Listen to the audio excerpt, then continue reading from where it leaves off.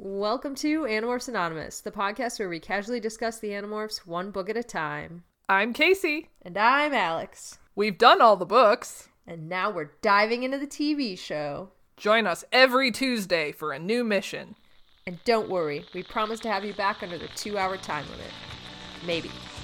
Ladies and gentlemen, I have a grave announcement to make. Incredible as it may seem, both the observations of science and the evidence of our eyes lead to the inescapable assumption that those strange beings who landed in the Jersey farmlands tonight are the vanguard of an invading army. I know things. I know stuff. And one of the things that I know is Chris Grine has our number. We gave it to him. We did, and we spoke to him over the phone. We did. And it was a delightful time. It was the most delightful time. He's so nice. And he cares deeply about the Animorphs fandom and about making them proud and happy. And engaging with the fans, that is, my biggest takeaway. It's I have left Twitter because I fear people, and I'm afraid to look at comments on my work because I have fear. But he's just, so nice that he talks to people and answers questions, and I'm I should be more like that. Sorry, that's my soapbox. I like your soapbox. You make yourself pretty available to people, though, so I wouldn't be disparaging yourself this much, because you're pretty available 24/7 for anything. For you. For everybody.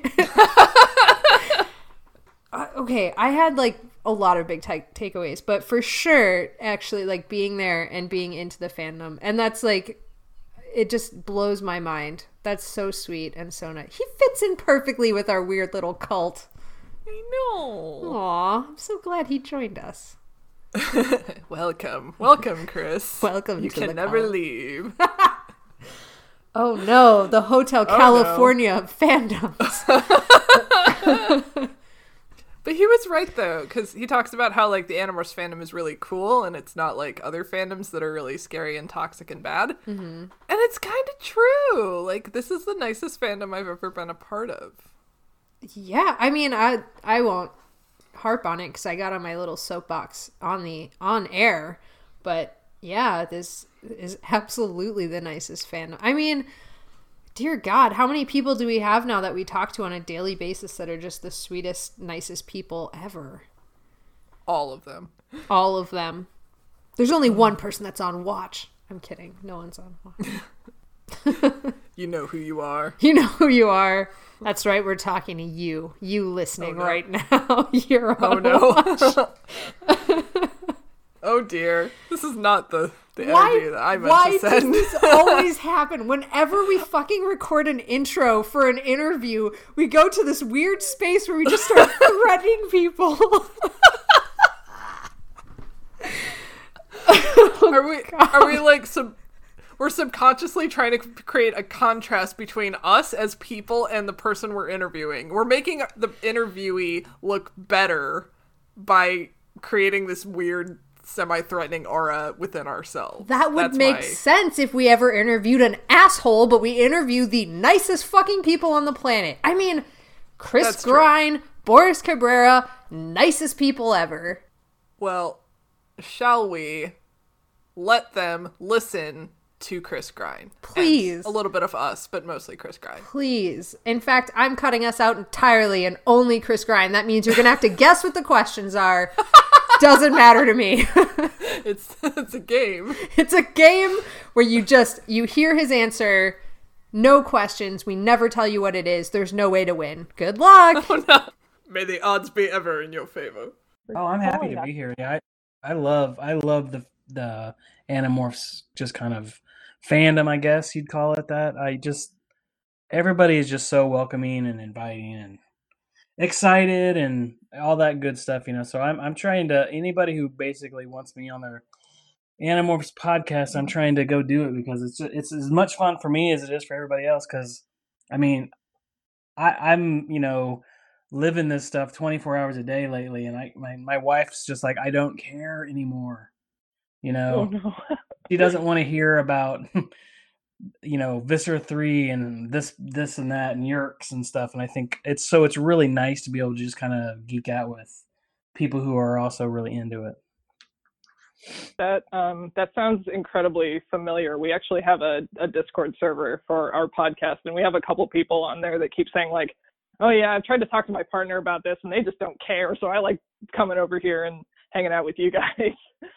So Yeah, it's amazing to me how many people are like, I never knew anybody who knew anything about Animorphs, so that's awesome. And we are extra excited to have you with us because Alex and I are both artists. We both went to art school, and we're going to get to talk to another artist. So hopefully we can just kind of like talk shop a little bit. Absolutely. Whatever you guys want to talk about, I'm totally down for. Whatever. Sweet.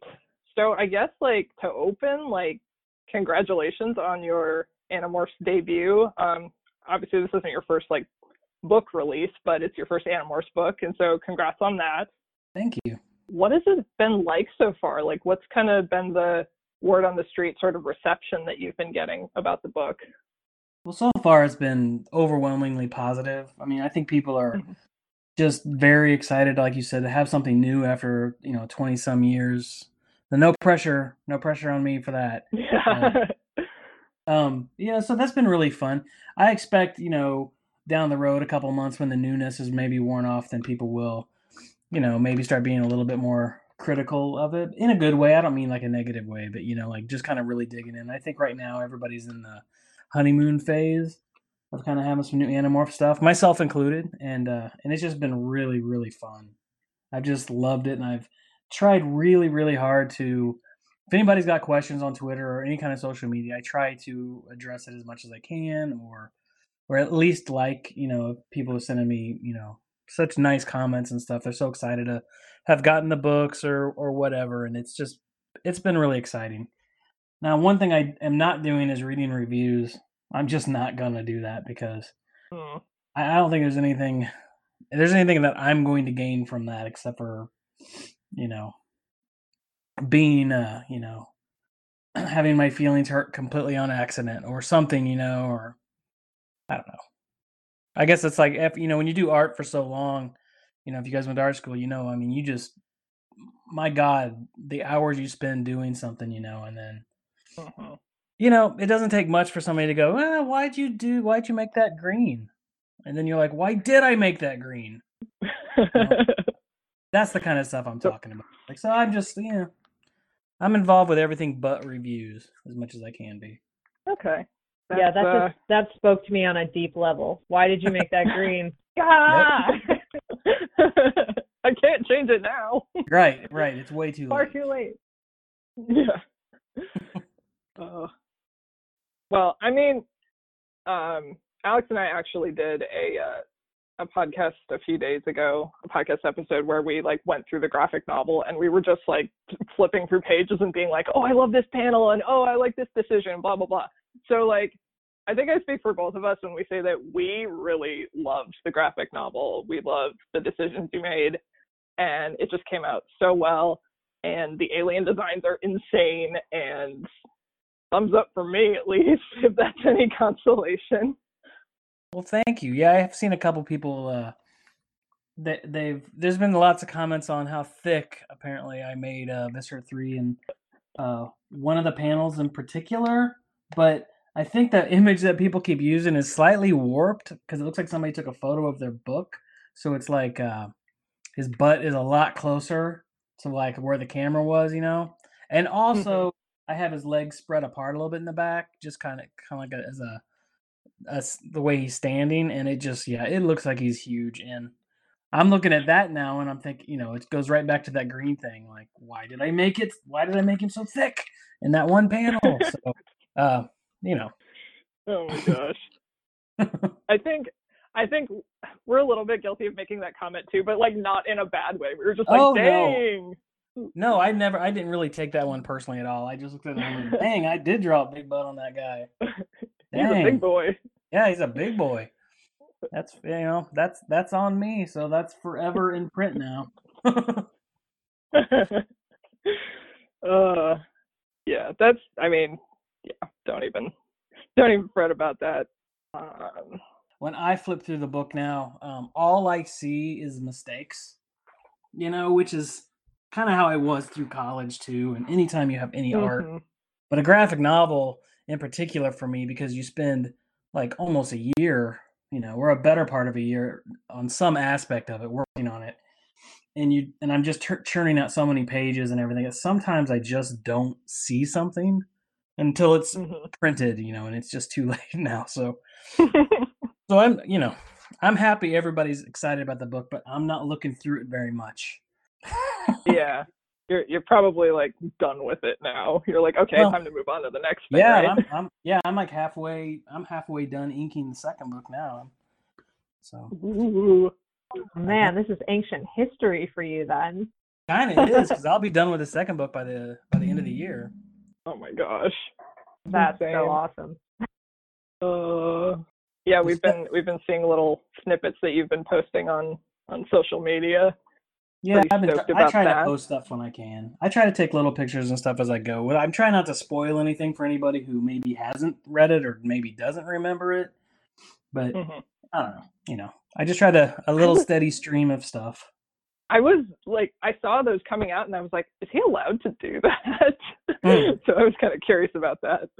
Well, I've never been told not to, but I try to, I don't overdo it. Like I don't show like, here's 20 pages, or it's usually like just a panel that I like, or sometimes it's just like, I think today I posted the better part of a page, but it's not, it's just like a photo with my phone off my computer screen. So I feel like it's not really high res. People can't really do much with it anyway. So. And it keeps the excitement going. That's kind of what I'm thinking. I'm just showing everybody like what I'm doing today, and that's kind of fun too, because it seems like no matter how obscure the panel is that I post, like on Twitter or Instagram, a very large amount of people know exactly which scene that is and exactly what's being said, and it's just crazy to me. After this long, that people have it memorized like that. And you're doing your job right, I hope so. It's not all on the fans. That's because there's so many things that you post that, like, to you it may be a little detail, but like it's just so obvious what you're going for, and that's what is such an awesome part of the first graphic novel too. Is like nothing that you did were like, well, that's not really how we envisioned it. It seems like the hive mind, I guess, is really in love with everything that you're doing because it's so good and it's so true to what the book is. So that's you, man. That's not all us. It's part us, but it's mostly you.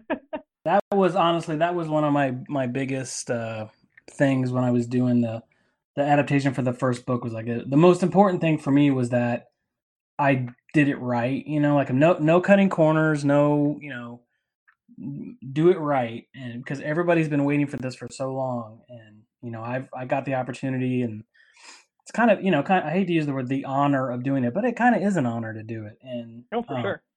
It, that for me was in adapting it in a way that I felt like it was doing it justice, and I knew I had done it right when the book came out, and like literally everybody was so excited about everything. Like I really haven't heard any complaints about any decisions that I made. There's been a couple nitpicks in the art and things, but I mean that's to be expected anyway. I mean everything's subjective. I mean, if anybody who's gone through art school should be able to deal with that kind of stuff, just because, God, some of those critiques I lived through were just terror. If you're comfortable saying, where did you go to school? Oh yeah, I went to the Kansas City Art Institute for my first 3 years, and then for some reason, like how you kind of pre-register before the end of the year, whatever year you're in for the next year. You kind of pre-register for your classes and stuff. Well, sometime in between, so we all pre-registered, and this was my sophomore year. We pre-registered for the junior year. And then sometime over the summer break, the school decided that they no longer wanted to have an illustration department because they felt the school was becoming too commercial. And so they dumped the illustration department. They put everybody is in design now. And I'm talking like hardcore like design, because it was like called form, image, and text department. It was a nightmare for anybody who wasn't in design or wasn't looking to go into design. I got rid of all the drawing classes, all the illustration classes and stuff. And it was a nightmare. So I guess to get to my point, I went to the Art Institute for my first 3 years, and then I transferred to Ringling School of Art and Design down in Florida for my last 2. Took an extra year down there since I was transferring to Florida. I figured I might as well, get to know the instructors a little bit more and see what else I could get out of it. So, but yeah, I went so messed up. Yeah, it was really upsetting. And like my now wife, who was at school there too with me, and she was a junior going into her senior year. So when we all got back, the seniors were really screwed because there was no like portfolio class, no professional practices class for illustration at all. So a lot of those people got really screwed. A couple of them transferred, and then the worst part is like parents would call because a lot of them they're the ones footing the bill, and the parents were like, "What is going on?" And the parents were basically told, "Stay out of it." So, Wow. Yeah, it was real ugly. And then like 2 or 3 years later, the illustration department came back. But the damage was already done for quite a while. The damage was done. It's back to normal. They have a really good illustration department now. It's back to feeling like what it was.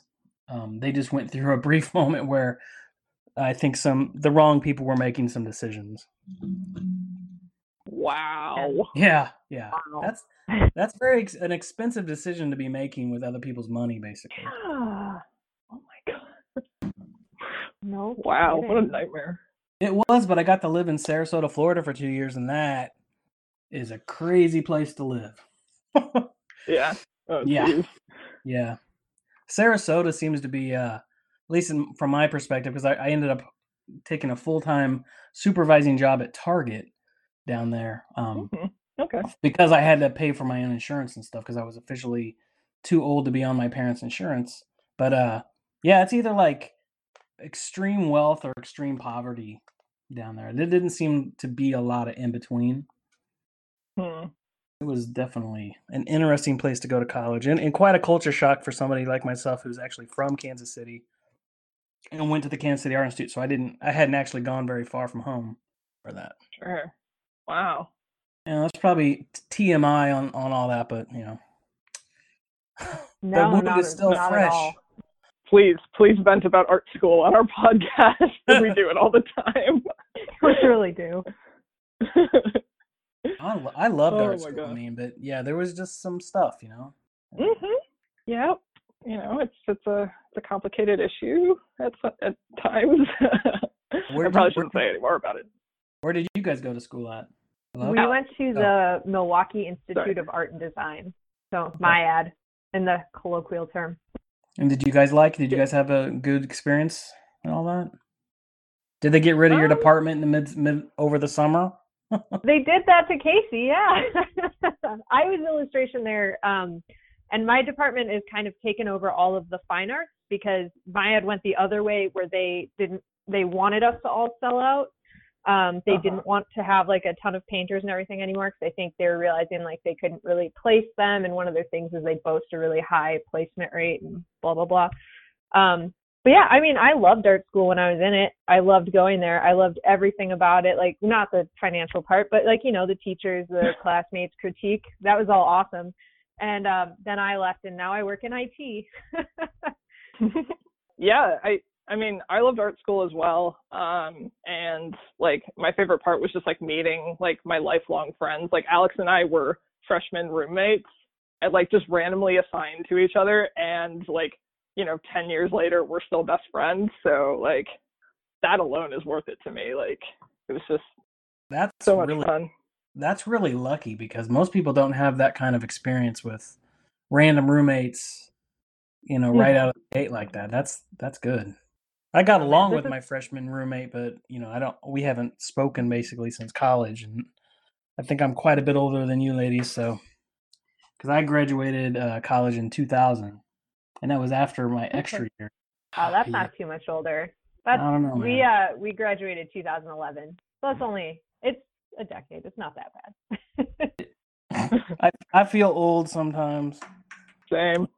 All right. Well, I'm sure our listeners probably want to talk a little bit about Animorphs. So, so I heard you mention on another podcast that you hadn't read all the books yet. Like, where are you at right now, I guess, is what I'm asking. Well, so I've read like the first 5 like over and over and over. Actually, maybe the first. But what I have done is listen to so many of these Animorphs podcasts where where you guys cover like a book per episode.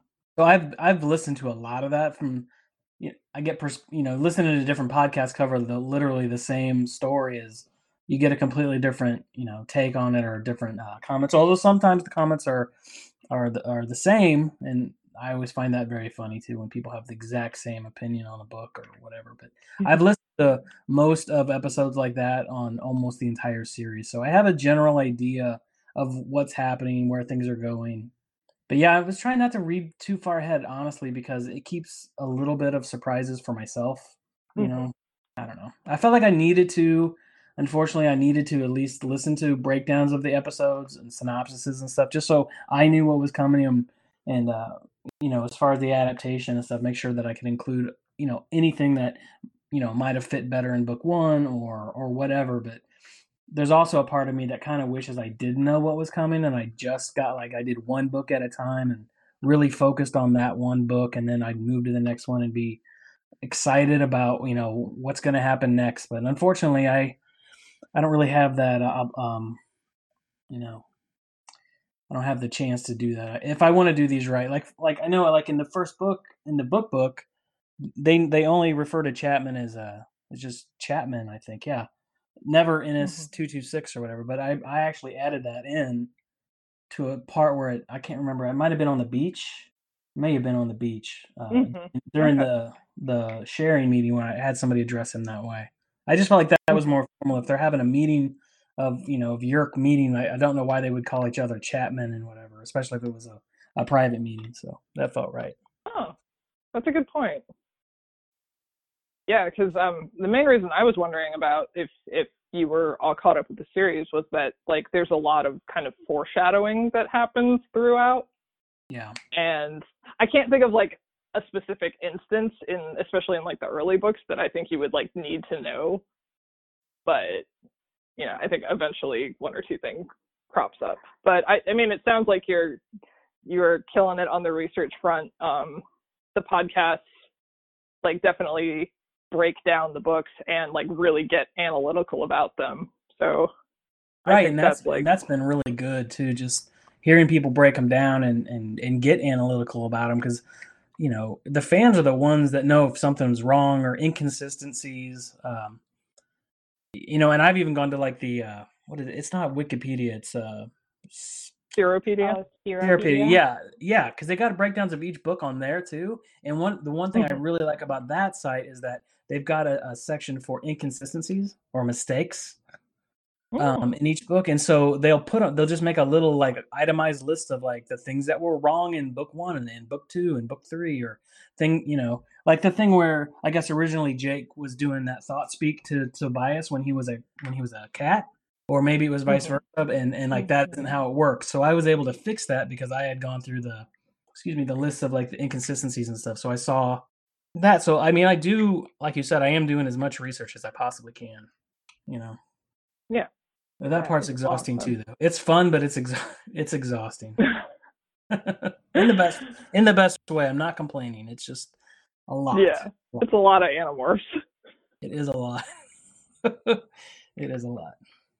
And it's not the cheeriest series. So I appreciate the amount of humor and jokes you put into the graphic novel. One of my favorite parts is when Jake morphs into the dog for the first time and Tom walks in and is like, "Why are you dressing up the dog?" It was Jake's idea. I told him it was dumb.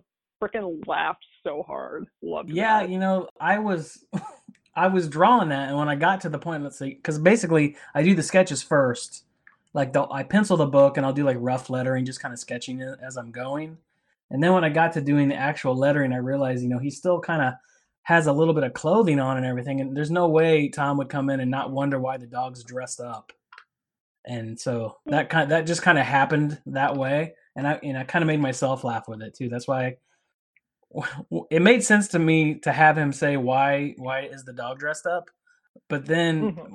the part I enjoyed was what you said was how Tobias was like, yeah, it was Jake's idea. I told him it was dumb, but just totally throwing him under the bus while he's sitting right there next to him. I thought I was. love it. I'm glad you like that. Because I wasn't sure, I was going through and adding a lot of my own jokes into the mix, so I was really like, oh, I hope these land, because I don't want to make everybody mad because I made it too funny, or I ruined a joke that maybe had been there, or ruined a moment by making a joke. So, Okay, now I have to know, what was the favorite joke that you added? What do you think your best one is? Oh my gosh, I don't know, but I really like the whole food court scene where Jake is just shoveling nachos into his mouth. Mm-hmm. Kind of, and Marco's mad that Jake's eating all the nachos, and he's like, I ate a live spider, and he's talking through a full mouth sometimes. Like, I just had him just shoving nachos into his mouth the entire scene while everybody else is trying to have a normal conversation. And then when Marco was like, yeah, well, we're the Animorphs, and then that was my joke that I added in, where everybody was just like, what? Like, nobody was excited about calling themselves the Animorphs, which is how I don't know, I kind of felt like that's probably how it would go in a group of teenagers who are just going through this. Somebody said, yeah, we're the Animorphs now. I think everybody would be like, no, we're not. We're not. That's dumb. But that was my favorite joke.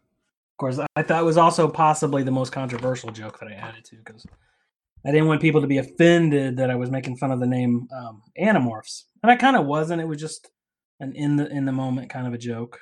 I think that I've gotten, like, personally from people that we're talking to, that face that you drew in that scene that Rachel makes, where she's just so nonplussed when Marco says we're the Animorphs, and she's just like, what the hell? I've seen that so many times with people, like, this is my favorite Rachel face. I love this so much. So I think it landed. Thank you. Yeah. That's kind of where I live at. I don't know if you guys have read any of my other stuff, just my own stuff, but I always try to add as much humor into them as I can, and as many jokes as I can, even if it's a serious tone. So it was nice to be able to kind of have the freedom to do that if I wanted to. Mm-hmm. And I did throw all that in, and I got, at any point, my editors at Scholastic, my editor there could have said, maybe not, maybe don't say this, or maybe don't do that, but they never did, so Okay. they let me get away with it. I guess they would let me, hang myself, I guess, later down the road if it's bad, if people aren't happy with it. But no, they never really had any real severe notes for me. That was another thing I was kind of concerned about, doing an adaptation of somebody else's stuff. I wasn't sure how much pushback I was going to get if I changed just a little bit here and there. But yeah, there was never any, at least not yet. I haven't had any major missteps yet. You're crushing it. That's awesome. So just kind of delving back into art, can you talk a little bit about your design process for some of, like, the non-humans, like some of the spaceships and the aliens, and more specifically, like, how much did you rely on existing, like, Animorphs fan art or interpretations? So kind of what I did with the aliens was that I did, obviously, any kind of research you're going to do with Animorphs. I mean, you're going to see all the fan art, and you're going to see everything. So I would do like a Google search for, like, say, Andalites. Mm-hmm. And, there'd be the some of the illustrations from the books, maybe book covers. Then there was a lot of, like 20 years of fan art and stuff. And it was not my intention to, like, try to copy any of that. But what I was trying to do was see what kind of has stuck over the years, like, for example, if they had never said what color the Andalites were in the book, I know they do, but that's ridiculous to think that they wouldn't. But for, as an example, but then for 20 years, everybody's been drawing blue Andalites, and that's kind of accepted. That's just what the fan base has accepted, that everything looks like. Then it would have been weird for me to not make them blue, at least. Yeah. I felt, you know what I mean? Like, I was trying to find my own style, my own designs based on the descriptions in the book was what I took my designs from. But I did look at everything I could find, and I know my taxons are quite a bit different than pretty much any other art I've seen out there.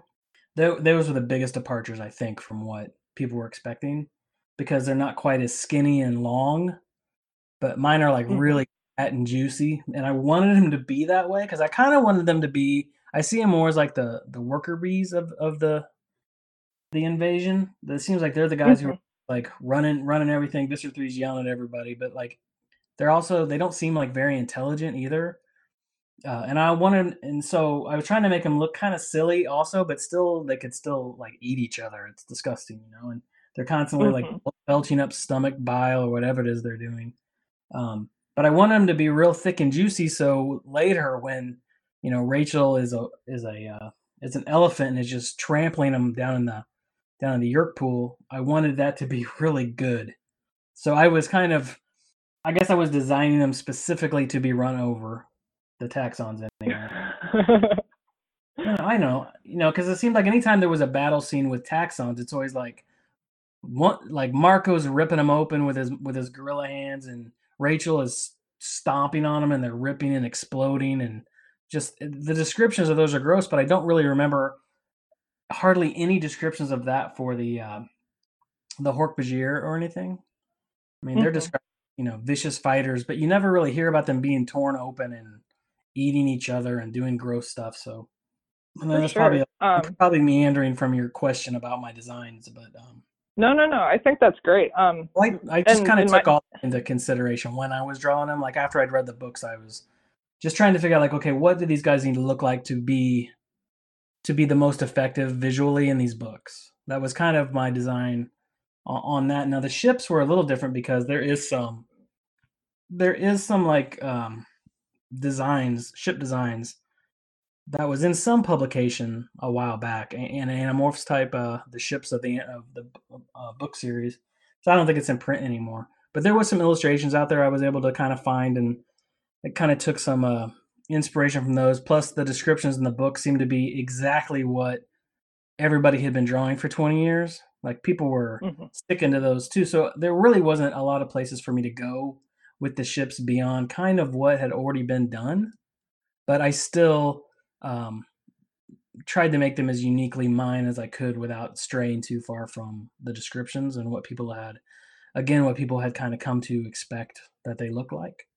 That was kind Yeah, of I don't know if that's probably the long way of describing it, but that's kind of how I did it. I was just trying to find a happy medium in between what I wanted to do, how I was picturing them, and then what people were expecting to see.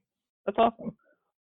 My own personal experience with the Taxons was I pictured them as more like a literal centipede with like an exoskeleton, but I think when I saw your interpretation, I'm like, oh, this makes a lot more sense because they get torn apart so easily. It wouldn't make sense for them to have an exoskeleton. So I actually really appreciate your interpretation that they're just these big goo sacks.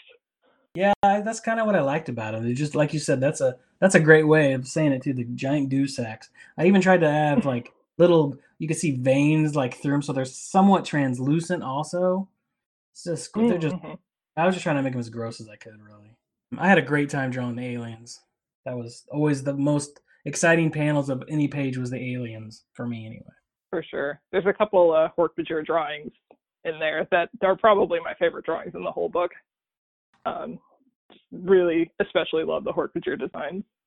Thanks. I actually I had drawn the entire book. I'd inked the entire book before I realized that I had drawn all the blades on their arms. I had Mm. faced them all the wrong way based on Oh my I'd no. drawn them all backwards in the entire book. So I spent like 3 days just going through, opening every page that had a Hork-Bajir on it and erasing what was there and drawing a new one. Just the arm blades. But it still took quite a while, and I probably could have Yeah, not oh done it, and no. maybe people wouldn't have complained or whatever, but I would have known, and that would have driven. Mm-hmm. Just looking at the book now. Whoops. Yeah. In terms of the kid characters, do you have any design changes kind of planned for future books to like indicate a passage of time or aging? Like, you planning on changing Marco's hair or like giving anybody a little like beard stubble or something? Well, at least in the first couple of books, I mean, there isn't a whole lot of time passing.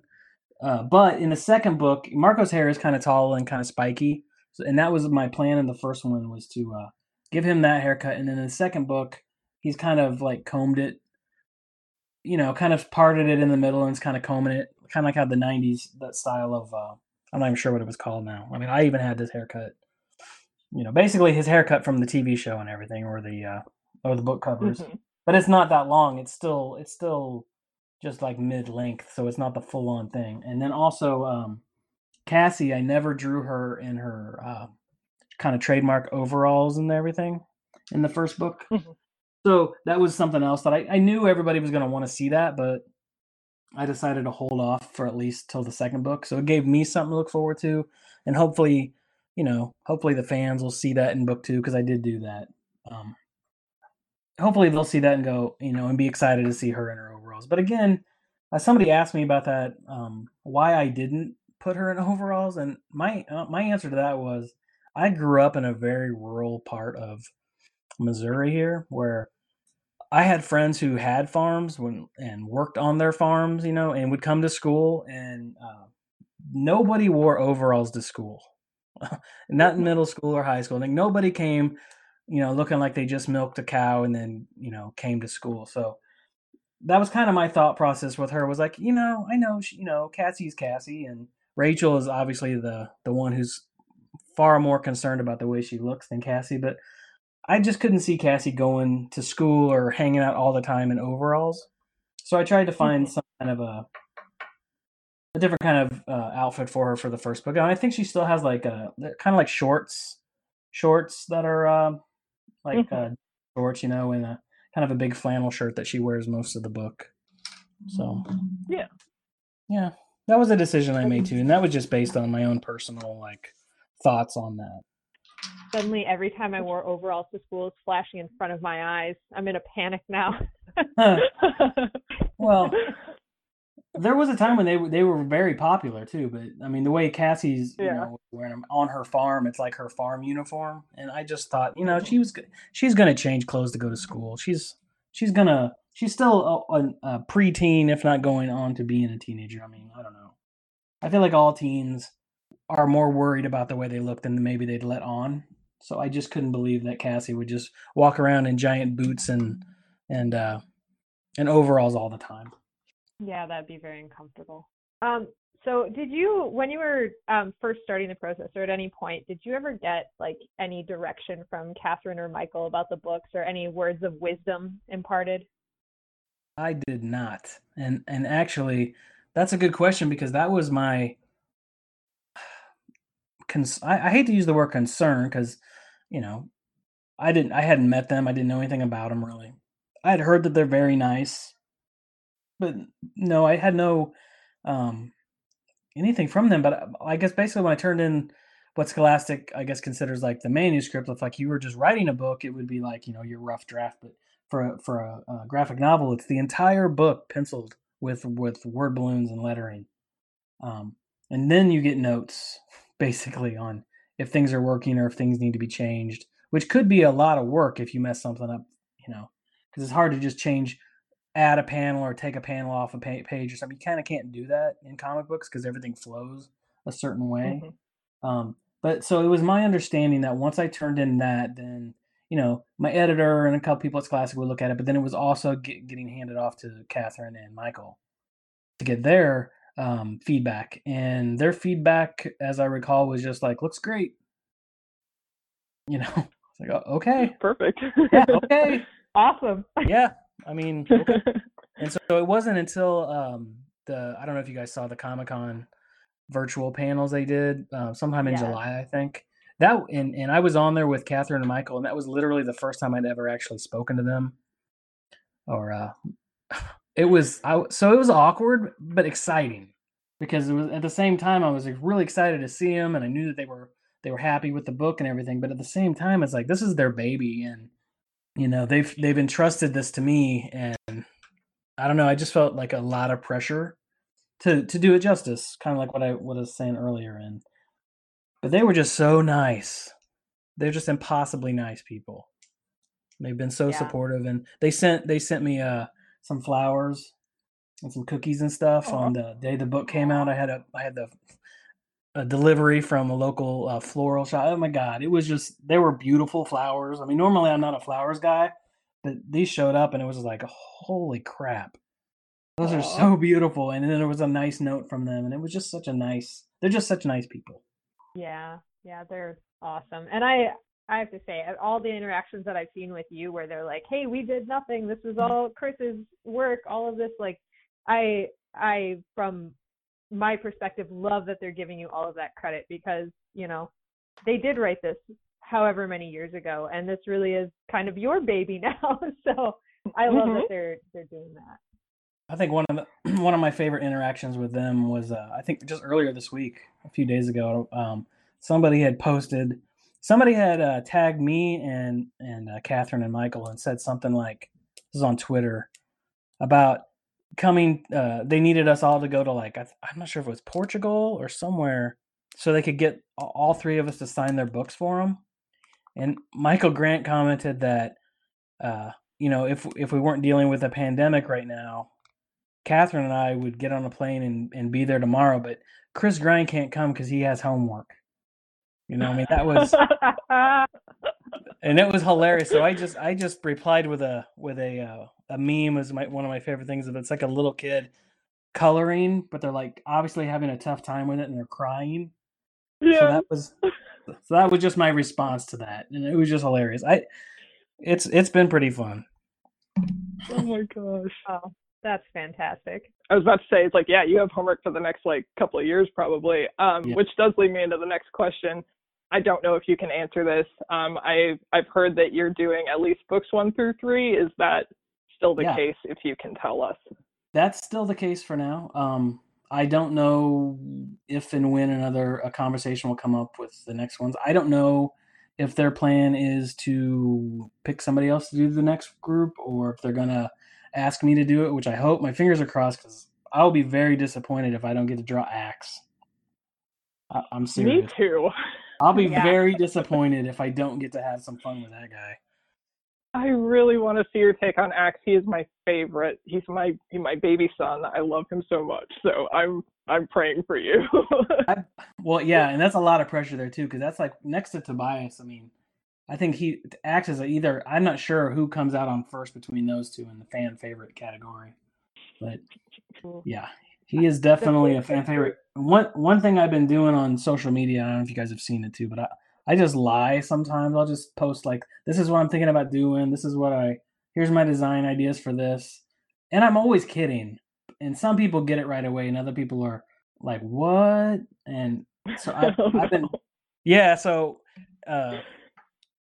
my idea for Axe, and I'm not doing this obviously, but my first thought is like, it's kind of like the prism thing where like all colors kind of go through a prism, and it just kind of comes out as white light.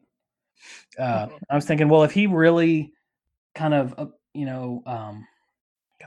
I'm completely forgot the word, acquiring all 5 of the kids, or all 4 of the kids, then maybe he should just be a really creepy albino guy with like all really white hair and like red eyes. Just, and like, you could see some of his veins through his skin. I was just kidding. I'm just kidding. Yeah. People get really nervous when I do. I would never do that. Yeah.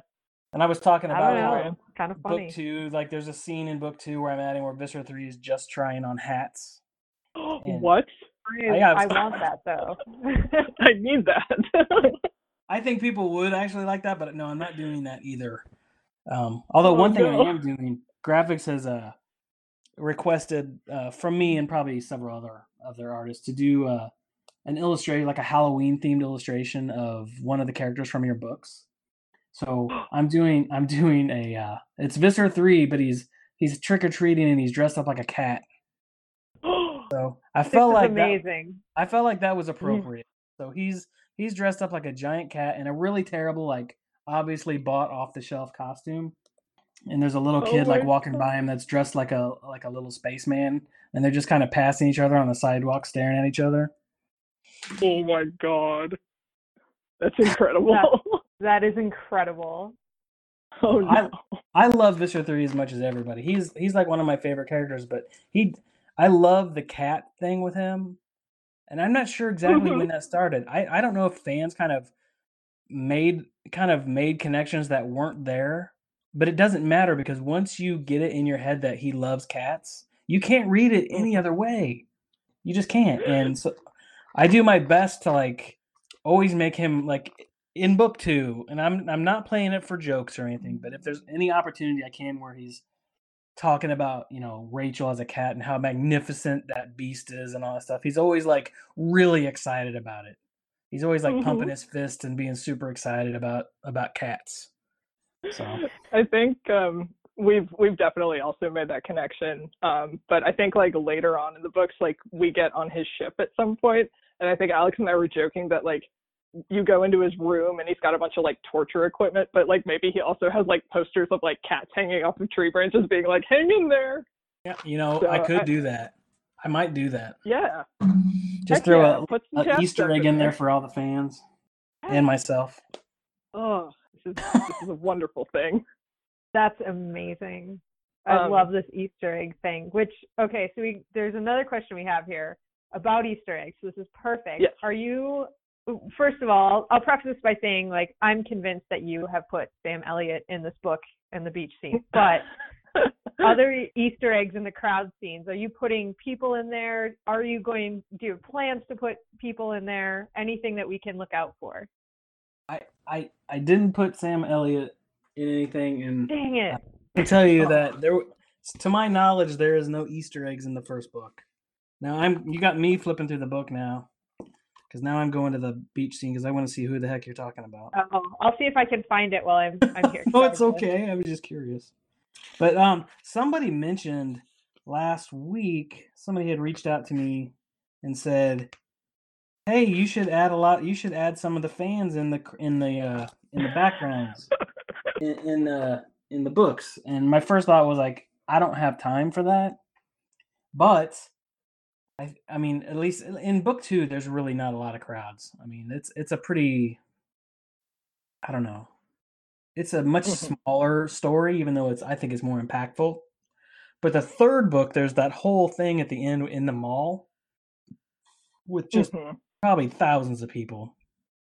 So I may ask Scholastic like how they felt about maybe if I had like some kind of a contest or something where somehow we choose a fan, and I mean, my likeness isn't going to be spot on, but they would know that it was supposed to be them. Maybe just in a crowd scene, whatever. I may try to do something like that. That's a great idea. Perfect. Yeah, I can't commit to it yet, but obviously because I haven't talked to anybody about it. But it seems fairly doable.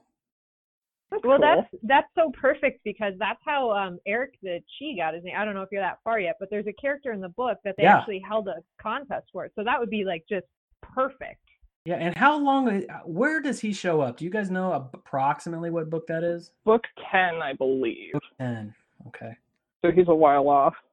Because I had a thought on that too. Like I think it's highly unlikely that I will be doing book 10. Like I don't know. Maybe I don't know. But if I am doing book 10, then I was going to reach out to that guy because I know he is available. I mean, I've seen him join a couple groups and stuff. Yeah.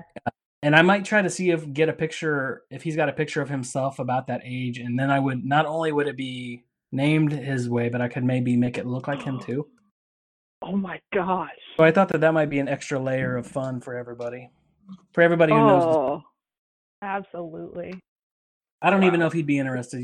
This is just me kind of thinking my thoughts, to the clouds at night. So. I'm sure he would be. And the Sam Elliott guy, I think, is on page 119, the bottom panel on the right side. All right. Get that thick mustache. Let's see. That's my call out. Oh my God. I'm just gonna say that is him now. It's just easier to say it is than try to deny it.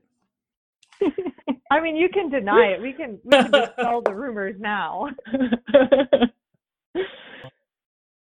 Yeah, the only egg I found was I think there's a guy in the York pool who's wearing like a red basketball jersey with 23 on it, and I was like, "Ooh, Michael Jordan!" Yeah. Well, this was like set in the '90s, and I mean, Yeah.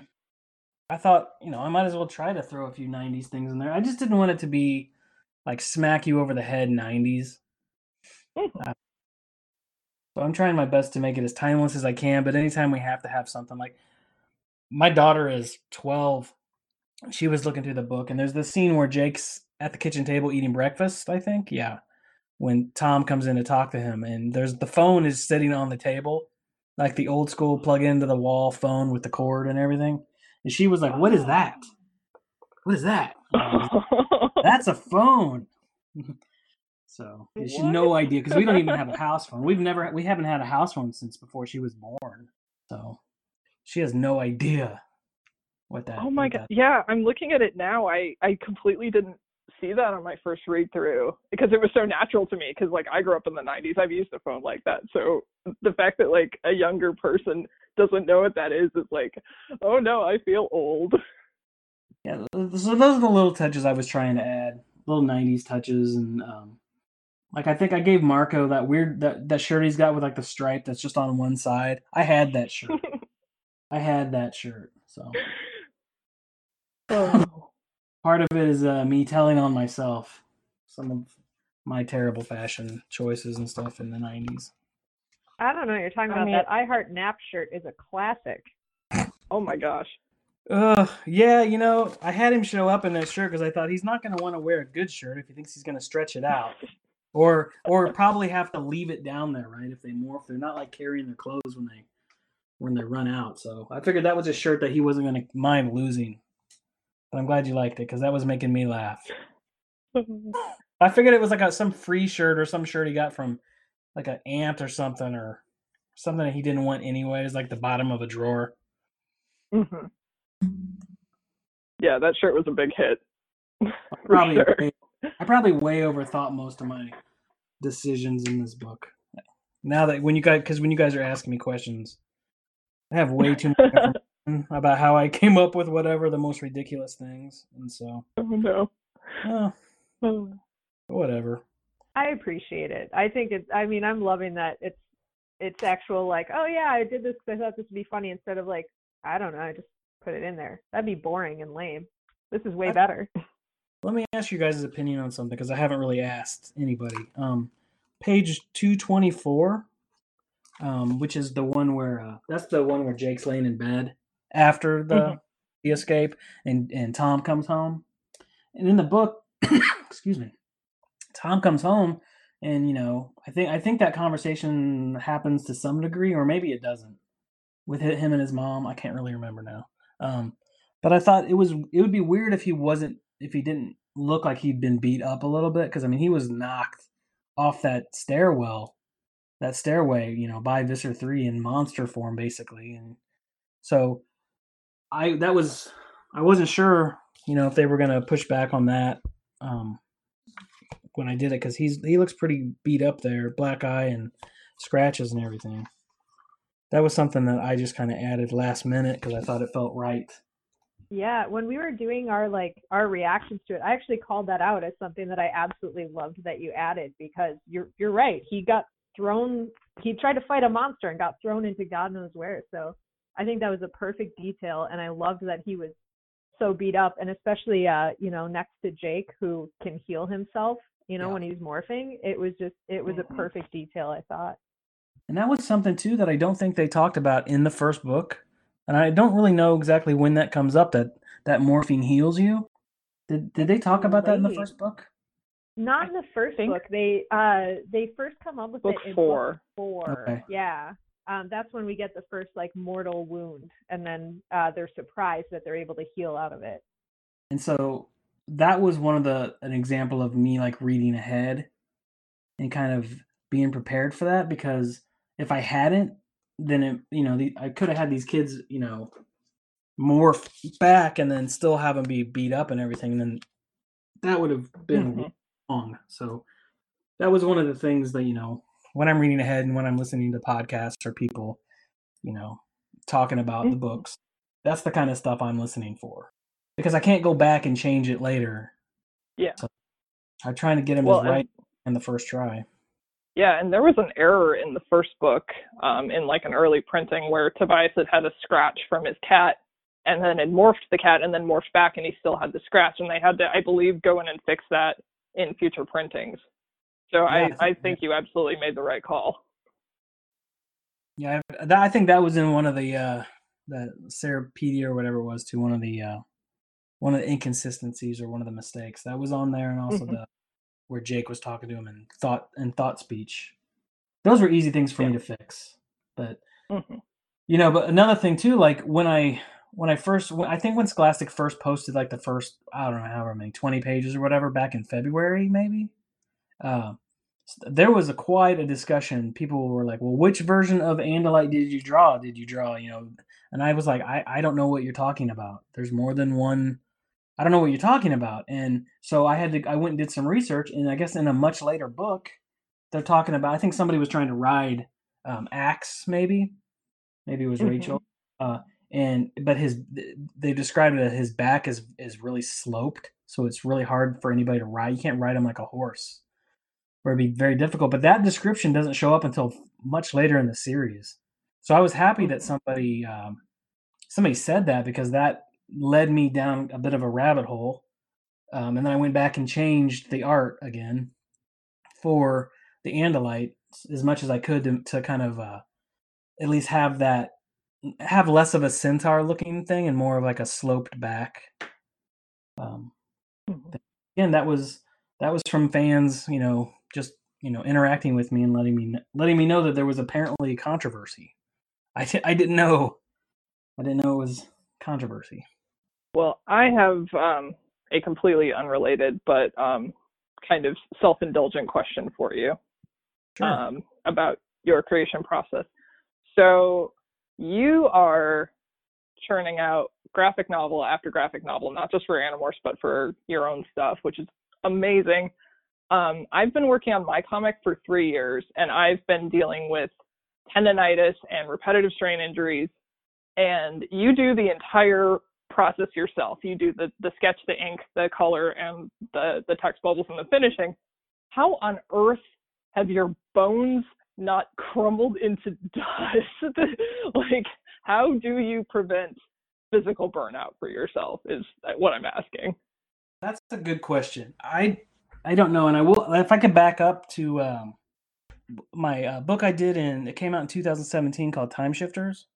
That book, I messed up the deadline on that, like when they needed to have stuff completed by, and that was on me, but I ended up having to ink and color the entire 270-page book in 5 months.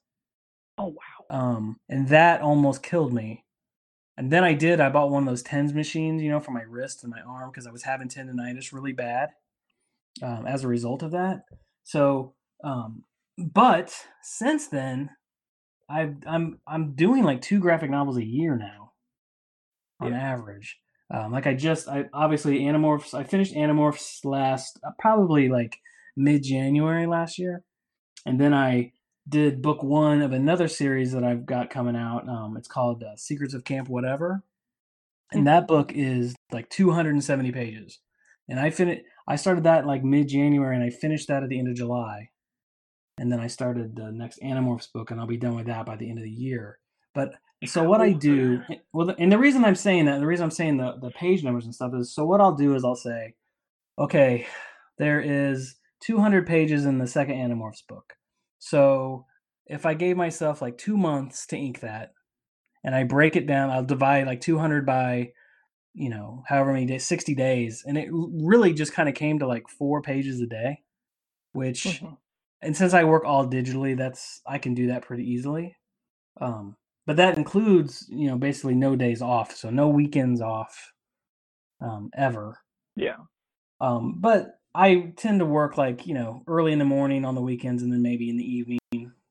It doesn't seem so bad. But so anyway, so my point is I do that. So I'll say, okay, well, if I can do 4 pages a day, then I stop. Like if it's Monday and I finish my 4 pages by like 2:30, then I'm done for the day. You know, unless there's something going on where I'm like I have plenty of time, so I'll maybe squeeze another page in or something. But because some days I'll finish early, some days it'll be late. It depends on, you know, the difficulty in the pages, but that's how I've been trying to pace myself. Because and then the color will be about the same. It'll be like 60 days for, you know, the same amount of stuff. So I'm down to like, you know, maybe three and a half colored pages a day. That doesn't seem as scary as saying I have to color 200 pages. You just do a couple pages a day, and that's basically what I do. That's how I do it. I'll do the pencils. I'll give myself 2 months to do pencils, and then the next step is to do the lettering, which takes about 2 weeks. For the word balloons and everything, because I'll do that in Illustrator. I don't know if you do yours in Illustrator or not, but I found that that's been a huge time saver for multiple reasons. And that's another thing I do is I try to streamline my work process as much as I can. And I used to do all my pencils on like 5x7s, like note cards that I could just carry around, and I'd always have them with me, so I could always be working on them. But then I got an iPad Pro, and so now I do all my pencils on that, and then I can just airdrop them right to my computer or right to my desktop, and they're ready to go. I just drop them right into templates and take them into Clip Studio for that. But that's basically how I work, and I find that if I stay steady on that, my arms don't hurt, my hand doesn't hurt. But if I take like 2 weeks off, then my arm starts hurting. It's weird. It's almost like as long as I keep going, I'm not in as much pain. But if I start changing up my rhythm, then I start having more pain. Yeah, I've found that too. Actually, I'm always like really rusty after my weekend. After I've been like resting over the weekend, and by Monday, it's kind of like the muscles have kind of atrophied maybe. So that's really interesting. Do you use a? Do you draw? Do you do it digitally? Or are you? Yeah, I'm digital. Okay, so on my Cintiq, they've all got the pens, right? There is a. I bought a couple years ago, and I'm trying to find it so I can tell you the name of it. Is it ErgoGrip? Yes, the big fat one. Okay. You know what I'm talking about? Yep. Yeah, I've got those. I've got that. They're great. That has extremely helped my tendonitis because I can't squeeze as hard. I can't, really bear down on the pen or anything else because I just, it's much larger, and I find it's way more comfortable for my hand anyway. But that's another thing I do to kind of keep myself kind of healthy as much as I can. I will say I've never had to do like publicity for a book before, and I have had just a ton of publicity event type things with this Animorph stuff, and that has actually slowed me down a little bit more than I thought it was going to. So I am a little behind schedule, but that's okay. Like, I'm really enjoying doing that part. It's taken a lot more time out of my day than I thought it was going to.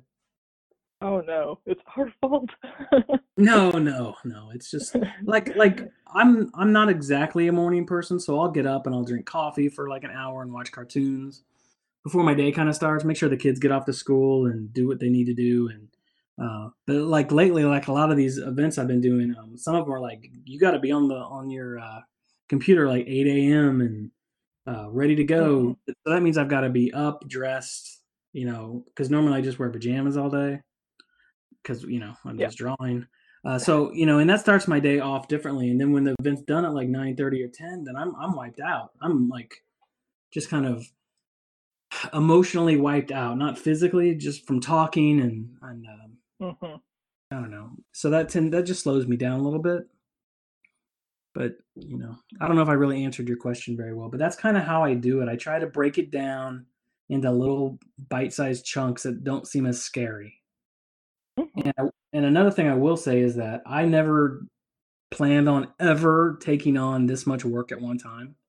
But what happened was is I finished Time Shifters in like May, and then over the summer I kind of chilled a little bit, and I was working on like some pitches for some other stuff, and I wasn't having a whole lot of luck right away. But I also kind of wasn't in a huge hurry. I was just kind of relaxing a little bit because Time Shifters had been so hard on me. And then Scholastic came to me and they were like, "Hey, would you be interested in doing this?" And I was absolutely interested in doing this.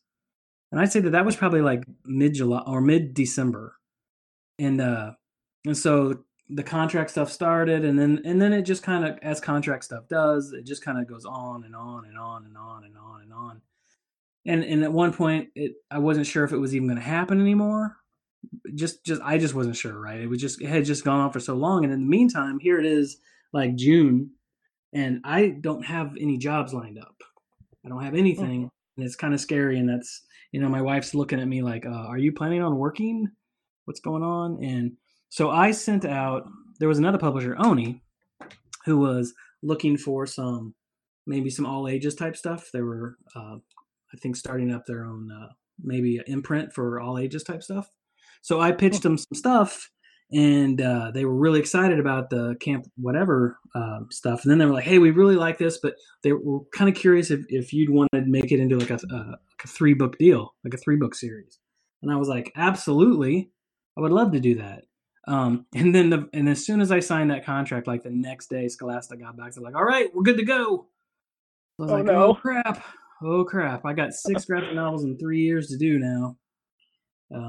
So part of it is fear. Part of my motivation of where I get most of my work done is just out of fear. Oh no! But yeah, but I think going all the way back to art school, though. I mean, all those.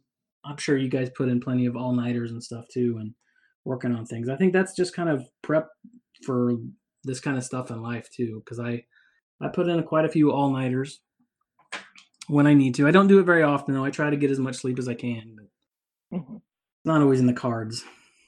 Yeah, no, it's not. Wow. Sleep is not popular at art school. That's for sure. Well, goodness. Alex, what do you got? Oh, I have to know, who is your favorite character? Oh, Viscera 3 is my favorite character. Okay. you did say that. That's fair.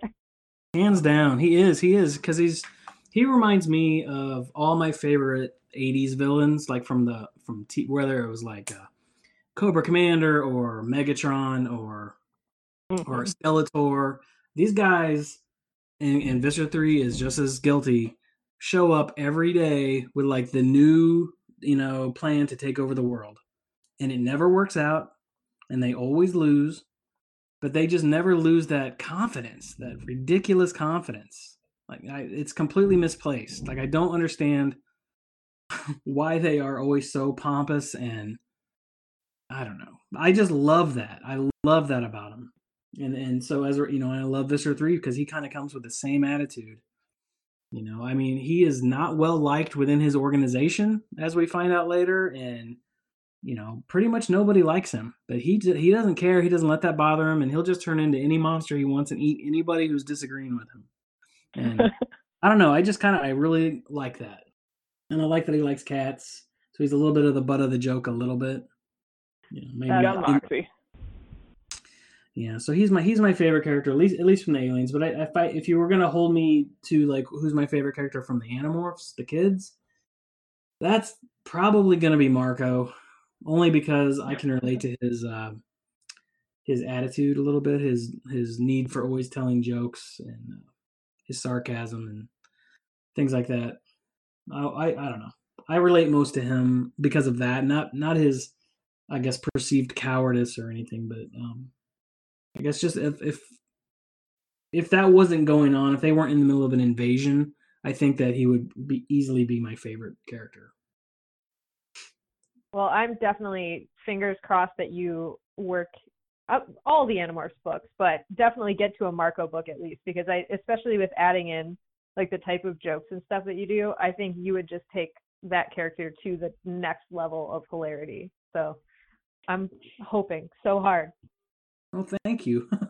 I actually do have, and I don't want to ruin anything now, but I've added a few jokes in the second book that my editor, I finally got the notes back, and he said that I can't remember the words he used, but basically outdid myself on the jokes in the second book. So I hope that people like them. But of course, I do try to keep them, appropriate for it, as far as what's going on in the book and stuff. They're not just, I don't have just somebody throwing pies in the background for no reason. But like one of the jokes I added in the second book was just a joke that I think I said it on Twitter one day too, but it was something that occurred to me and it hasn't come up in the books yet. So even though there is an answer for it, it hasn't been talked about yet. So it would make sense for the kids to be talking about it. But the scene in the book where Rachel and Cassie are trying to catch the cat the first time they're trying to catch it so Rachel can acquire it. Well, Jake and Marco are kind of hanging out in the street behind a car basically while the girls do their thing. And so I cut to them for just a minute, like what would they be talking about? So I just had Marco saying, "Hey Jake, you know it's been like what a week since Jake turned into that lizard, right? Maybe in this book, maybe it's been a week." I have Marco going, "Hey Jake, remember when you turned into that lizard?" And he's like, "Yeah, I remember." And he's like, "Hey, remember when your tail fell off and you just left it there and then you morphed back to human? Remember that?" And he's like, "Yeah, I remember. What's your point, Marco?" And he's like, "Well, weren't you worried that maybe that was like your butt cheeks or something that you just left on the?" And he's like, and Jake's like, "Well, I am now." You know, so, and that's the whole conversation. That it just cuts back to Cassie and Rachel. So it's just like a moment of Marco just being Marco. That's amazing. Because I know the answer is Z space. I know that's the answer, right? But for all the mass and all that stuff that goes, it's got to go somewhere. I get that, but that hasn't come up in the book yet, so they'd have no way of knowing that. And that's not as funny. Z space isn't hilarious, but could be your butt. It's pretty good. So looking forward to book 2. Well, I'm writing all these things, and I'm always wondering, God, am I the only one that's going to think this is funny? I hope not. Making myself laugh? I don't know. It's all worked for me so far, so right, I'm on board. All right, yeah, we're into it. A good start then. Well, do we have any other questions? We should probably let you go pretty soon, but Alex, you got anything else? No, we can quit kidnapping you from your family in your evening. Oh, you're not. Oh, I've been looking forward to this all day because, like I said, I like to be able to talk about Animorph stuff. As you can tell, I mean, I'm pretty excited about talking about it. So I really like it. I mean, I'm so pumped that you're excited about it because, like, as fans, like, it's great to us that, like, you are just as excited about these kids and this story as we are. I mean, it can't be better. That's how you get the best books, right? Yeah, and I hope so. I hope it comes across that way too, because starting this out, I wasn't like a huge fan, because I just hadn't grown up with it like a lot of the fan base had, because the books didn't come out until '96, which is a year after I graduated high school. So I would have been in college, at the time, and I just wasn't looking to get into any book series then. I was aware of them, just because the covers were so iconic and everything. And then post college, I worked at Borders for a little while, and I read most of the first book one day over like my lunch break, and I was like, okay, yeah, I'm gonna have to read this series. This is really good. And then I never really got back to it because I was trying to find an actual job, some kind of an art related job.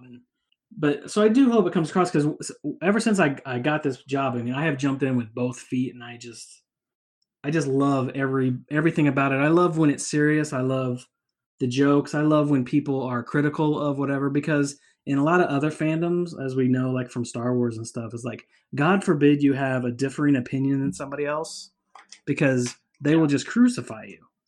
And I'm a huge Star Wars fan. Keep my mouth shut. But one thing I've noticed about the Animorphs fans, at least the ones I've interacted with or seen people interacting with, it's always like, well, people, maybe they don't completely agree with something, or somebody will ask a question, and then, like 100 people will comment with like, I don't know, the science behind it, or like, here's book 7, page 42, they say this and that, but it's never hostile. It's always very, I don't know, polite and welcoming. Like I just never feel like anybody's angry at anybody. There's something weird about this fandom that is it's so great. Like, I just don't feel like it's toxic like so many other fandoms do, and that makes it even easier to be excited about.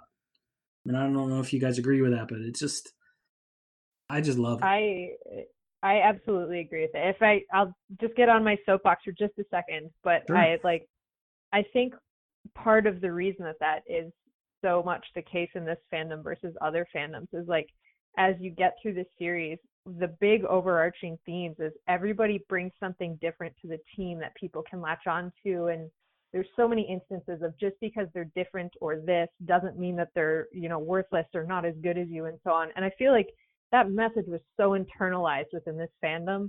And to this day, it comes out. Like we have a ton of people that we talk to every single day, and every single one of them is a delightful, wonderful human. And like, I really feel like if you're really this obsessed with the series, you're really into it, you grew up with those messages and they've just really internalized it. And it's so awesome.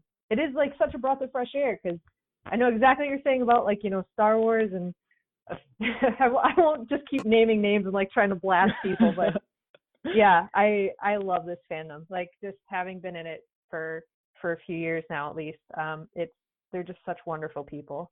I completely agree, and I don't think there's anything wrong with going after Star Wars stuff, because I'm a huge Star Wars fan.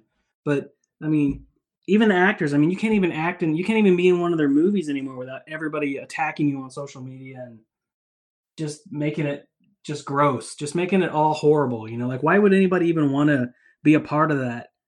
Anymore, contribute anything to it if everybody's just going to turn on you. I don't know what there is to be gained by being so hostile and so toxic all the time about that stuff. I mean, the only thing you're going to do is prevent anybody from creating any new content. Anybody with a new perspective or a new point of view, it's just, and that's my soapbox. So.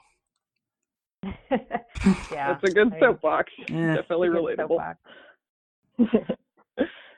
All right, is that it? I guess. Where can people find you and follow your work? Well, I'm on Twitter, and it's just Chris Grind with no spaces. And then on Instagram, I'm Grindtastic on there, and that's pretty much the only two places I'm at these days. I just don't have time for anything else. Sure.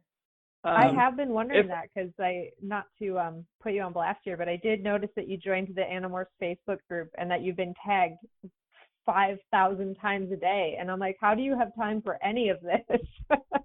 Well, if I got a notification, I'll see what the tag is. And if it's somebody asking a question or then I'll try to answer it. If it's somebody just saying, hey, I got my book, thank you so much for doing this, or just somebody being genuinely nice, then I'll like it, or wish them well, whatever. I don't know. This is basically stuff I've always wanted.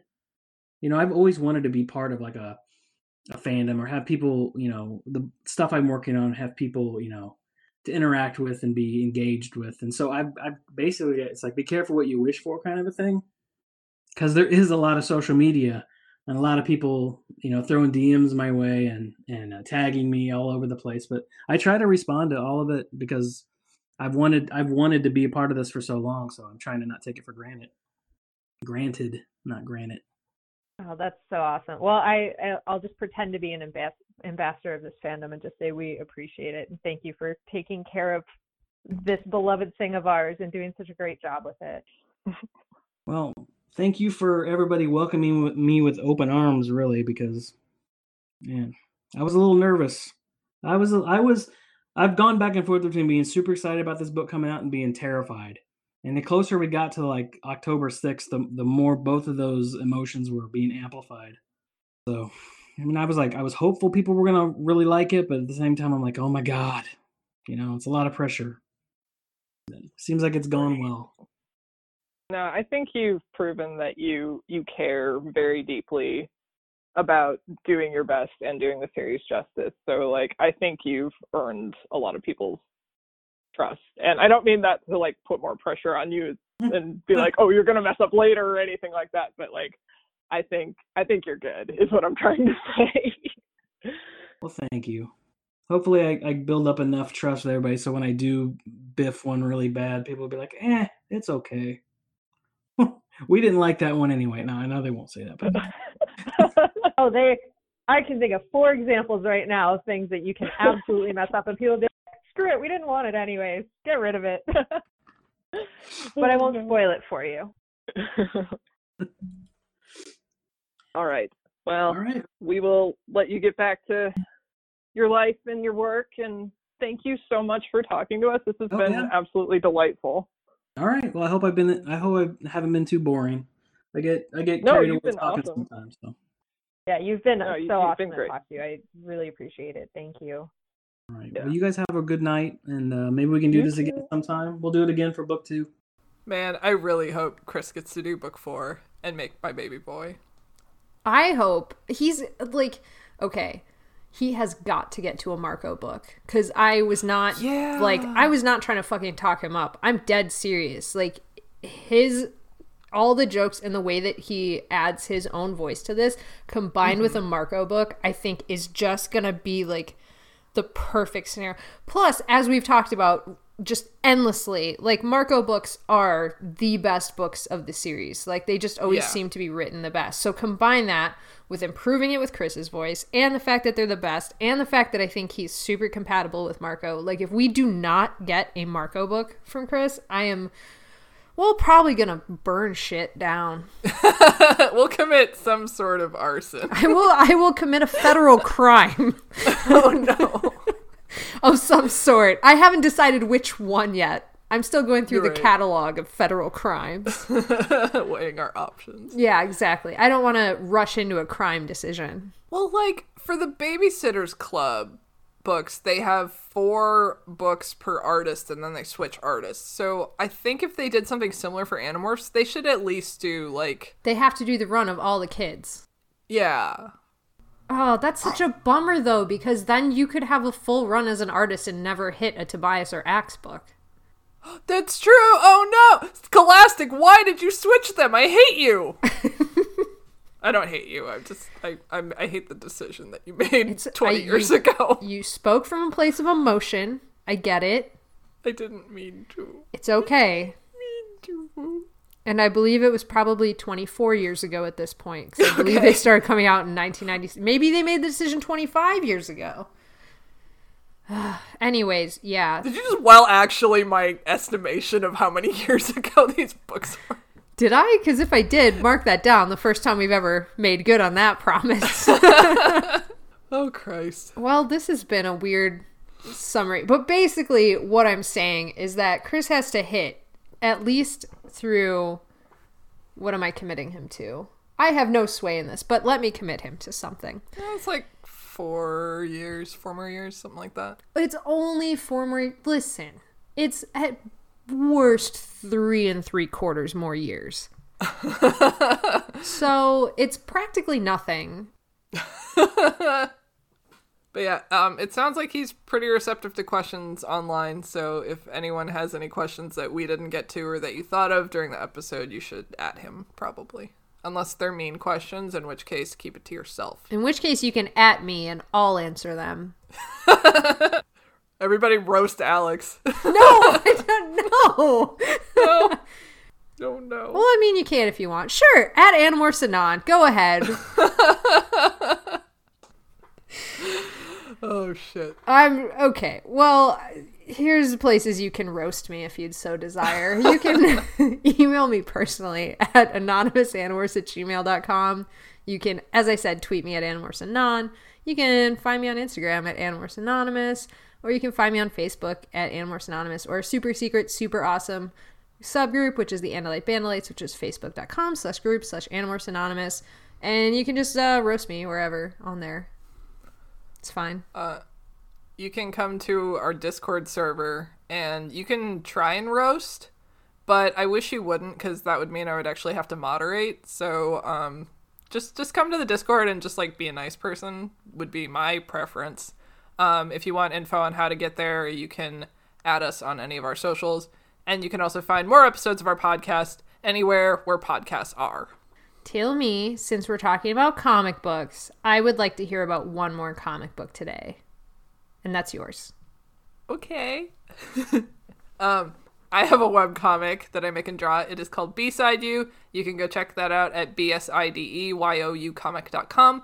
I also have a Patreon where you can throw $1 or $2 at me and you can see early pages and work in progress pages. And you can find that at patreon.com/KCD Studios. If you'd rather just go read Chris Grind's comics, you should absolutely do that too. And you can find that at major booksellers everywhere. I don't know why I added that, but I really want you to go check out Chris Grind's work as well. I really would like that too. And while we're here, I was looking up some of his other graphic novels that I would like to read. So let me just go to Google real quick because I found, first of all, he was talking about the camp. Yeah, Camp Whatever. Yeah, Camp Whatever. So first of all, Camp Whatever, check that out. This is just going to be graphic novel time where we talk about graphic novels. I wanted to read Time Shifters because that looked badass. But then I saw Chicken Hair and it started giving me like major like, wow, I feel like this is something that like in college I would have just lost my shit over. It was just like right up the alley of shit that like I was reading at that time. And I'm kind of wondering if I need to get back into that. But no, first, it's going to be Time Shifters. So that's the Chris Grind book that I'm reading next. So now I need yours. Which one are you reading next? I will probably also check out Time Shifters as well. I think that's the one that has like dinosaurs in it. Yes. So yeah, I'm into that. Well, we gotta, yeah. It has a robot Abraham Lincoln riding a friendly dinosaur and a sassy ghost. Yeah. Like, if there's a descriptor of things that I like, I'm pretty sure that's half of them. That is at least 50%. That is at least 50% of the things that I love. Then the other 50% is Animorphs. So basically, Chris Grind is all my media needs in one quick stop. But if you wanted to read like an older comic book like Superboy and talk about it and all that jazz. Oh, Superboy? Get to that? You want to read Superboy? Superb Boy. You want to read Superboy? Oh, well, let me tell you all about SB and his crazy adventures in the islands of Hawaii. So, Superboy, he is a clone. Maybe. I didn't read the first books, so I think he's a clone of Superman. He's the Man of Steel. You may have heard of him. Kind of a big deal. You know what? This is going to take too long for me to explain all of Superboy for you. So instead, just go to this other podcast that I'm sometimes on by accident. I stumble in drunk. They let me talk. It's a good time. It's called From Cadmus to Crisis, a Superboy podcast. So anyways, that's my Cadmus to Crisis tenure. We have done a thing. We've said things. We've heard things. We've learned. We've grown as people. How did that Johnny Karate go? We build something, learn something. Karate chop something. I have not karate chopped something yet. Okay. Let's karate chop the stop button together. All right. Sounds good. All right. Hiya? Hiya! Hiya!